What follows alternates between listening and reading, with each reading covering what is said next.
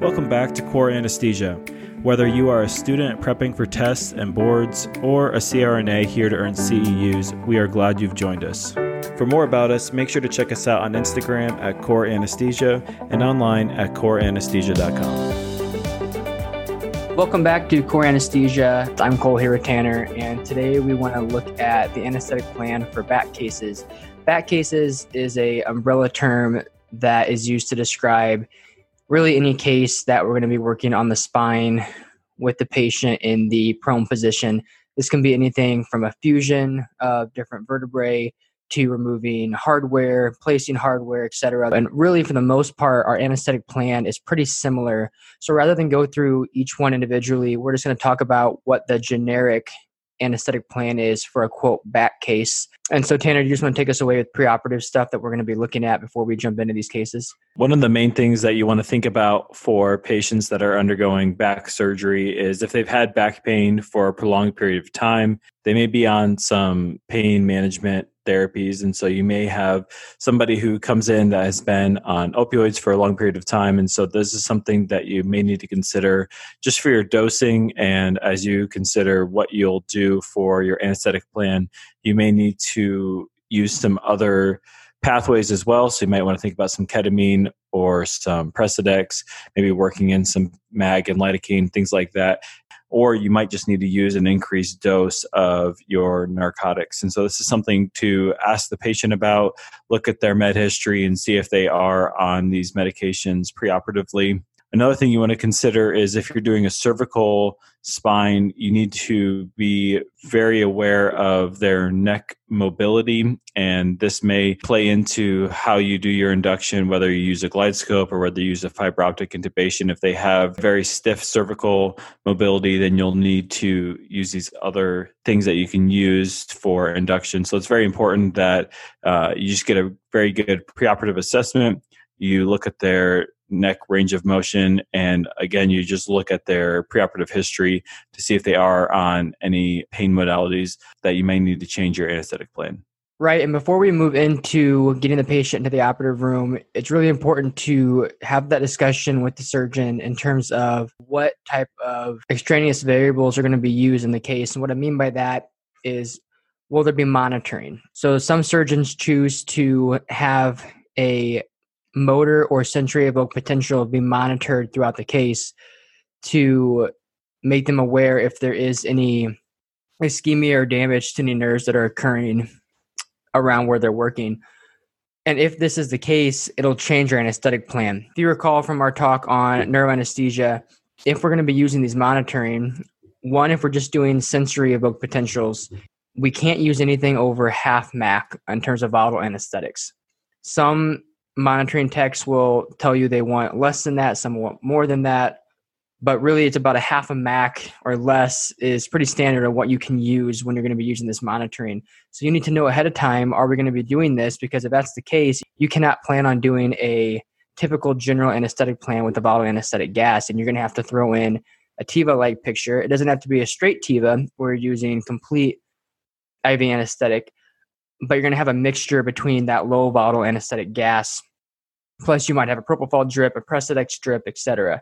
You might work in some ketamine, and this is something that you really just need to know ahead of time with the surgeon and discuss, is there going to be monitoring used in this case? Additionally, if they're going to be using motor evoked potentials, then you are not going to be able to relax the patient. And so some techs will allow you to do rocuronium on induction just because by the time you get the patient all situated and ready to start the case, that'll be worn off. Others say, do not use any non-polarizers at all. If you're going to be using a muscle relaxant on induction, you can use succinylcholine just because it'll then be worn off faster by the time we go ahead and start the case. So again, these are all things just to be conscious of before we actually start the case and discuss what that plan is going to be with your anesthesiologist, any other professionals in the room, the surgeon, etc. So when we get into the actual induction, when the patient comes in the room, this will vary depending on the facility you work at, but for the most part, what's going to happen is they'll come in on their stretcher and you will go ahead and induce on the patient's bed they come in on, and then you will flip them into the prone position onto the operating bed itself. So when the patient comes in, they'll still be on their regular bed You go ahead and do standard induction here. But like I said, just be aware if you're going to be doing that monitoring and what you've discussed ahead of time, if you're going to be able to use a low-dose rocuronium or if you can use succinylcholine. And as Tanner talked about, doing that preoperative assessment, are we going to be able to do a DL or are we going to be hindered by a limited neck mobility? And so we might need to use a glide scope or a fiber optic intubation. So these are all things just to be in consideration and have that open communication before we really get the patient into the room. But really, once they're in the room and you already have that communication done and you know what type of relaxant you're going to use, if there is going to be one used, it's a pretty standard induction. Once you get the patient induced, you get them all hooked up to the breathing circuit, you verify that you're in the trachea and you're at the correct depth, and we have gotten the patient where we want them to be, again, on that low volatile anesthetic that we're going to be using, you can go ahead and flip the patient into the prone position on the actual operating bed. Perfect. So before you flip them over onto the table, some things that can make your job easier is just to pay attention to how you connect your monitors. And so connect your EKG patches onto the back so that when you disconnect these and you flip them over onto the table prone, these patches are already on their back and will just save you some time from disconnecting or repositioning the EKG patches.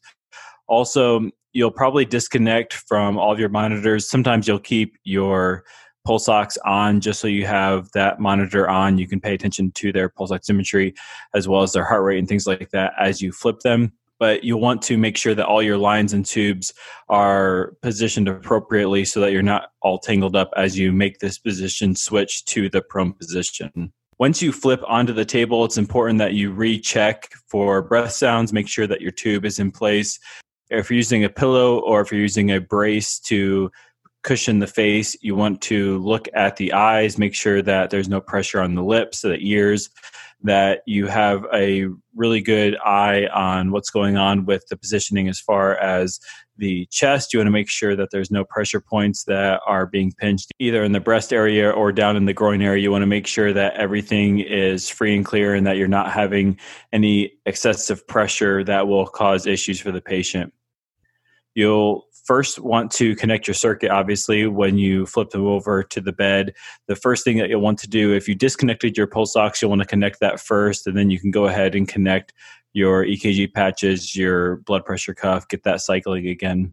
Many times this is kind of stimulating for the patient if you have them off of the agent, if you had them up to maybe a max day before you flip them. So sometimes you can give a little bit of narcotic right before you flip or right after you flip. But again, the first thing you want to do is just make sure that your monitors are back hooked up, you've checked breath sounds, and that all of the pressure points are checked and that you aren't having any issues with positioning.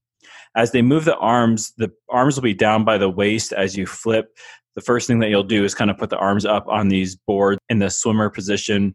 You want to be very careful as they move those arms up that they aren't just rotating them around, but that they are doing that in a natural way, following natural motion of the shoulder joint so you don't have any issues there in the shoulder. Obviously, the patient's relaxed, the patient is sedated, and so you can cause some injury there with positioning the arms. So it's very important that you make sure that that's less than 90 degrees, that there's no pressure there on the ulnar nerve, on the actual pads. Go ahead and strap those arms in place. And at this point, you can start doing some ancillary things such as doing your bear hugger and things like that. You'll want to make sure, again, these patients are relaxed. So you'll have your nerve monitor there on the wrist, and so you can be checking twitches there. Many times after you get them positioned, you'll go ahead and check twitches. Maybe at this time you'll have some twitches back, and so you'll want to give some more muscle relaxant. But to Cole's point, if you are using monitoring, this is where you will not be obviously giving more muscle relaxant. Depending on what you gave for induction, whether that was Sux or that was a low-dose rock, you can check twitches just to make sure that muscle function is returned. Otherwise, the tech will be able to communicate that to you. But it's very important that if you're not using muscle relaxant, again, that you have them pretty deep so that they're not moving when the surgeon starts incision. So this is something that you'll possibly need to add Neo on even before they flip or very quickly after you flip, just because you're going to have to keep them at such a deep anesthetic depth. By the end of the case, when we get to the emergent side of things, you're going to be flipping the patient back onto their stretcher or whatever bed they came into the operating room on. and then extubating from that standpoint. Depending on the length of the procedure, with this patient being in the prone position, they're really at risk of having some airway edema and swelling that occurs, as well as swelling in the facial area. So we're really concerned about the eyes, and there's post-op vision loss that is at an increased risk during these cases. And this is really increased at the length in the prone position, along with large blood loss and large volume of crystalloid administration. So these things all together should be in your head as you're going through the case and how you're managing these patients. Where if they're losing a lot of blood, maybe talking ahead of time if it's going to be at an increased risk of a lot of blood loss, doing a cell saver technique. Also, maybe using some albumin rather than using a lot of crystalloids, etc. And then, like I said, with that airway edema, when we flip the patient back over, you should be careful to do a leak test where you deflate your cuff, make sure you have air leaking around the outsides of the tube in that trachea, just to ensure that you don't have too much swelling that is going to be occluding the airway when you remove that tube. Other than that, it's a pretty straightforward emergence. You can either do deep or awake depending on individual patient or CRNA preference. The other thing, before you turn the patient back over, when you're getting close to the end of them closing the incision, you can get the patient breathing again, especially when you're not using that relaxant. Anything you can do just to save yourself time so that when you flip the patient back over, you're ready to go with your emergence and you're not starting from the beginning here when you flip them over. In terms of pain-wise, after the procedure, you can either use a epidural catheter, intercostal local anesthesia, depending on the severity of the surgery. You can use longer-acting opioids. Is especially important if you've been using a remifentanil infusion intraoperatively. You're going to want to switch over to a longer-acting opioid prior to leaving that OR. You can do intrathecal morphine. Toradol can also be given along with NSAIDs, but some surgeons may prefer that you don't do this just because these medications can decrease the amount of bone formation and union in these cases. And this obviously is not the best situation to have happen when we're going to be dealing with the orthopedic side of things in a spinal case. So some surgeons may tell you to avoid the use of NSAIDs or Toradol at the end of the procedure. The other thing is preoperatively, the nurse may be talking to the patient and just getting a good baseline of their symptoms. This is something to compare in post-op if the patient is awake enough, just to see if there was anything intraoperatively that changed as far as if they were feeling numbness or if they were feeling pain, things like that preoperatively, just to compare that to their post-operative condition. This might be something that you can assess there when you get to the PACU.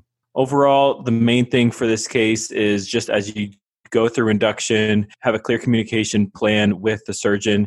If we're going to do monitoring, that's going to change how we do induction.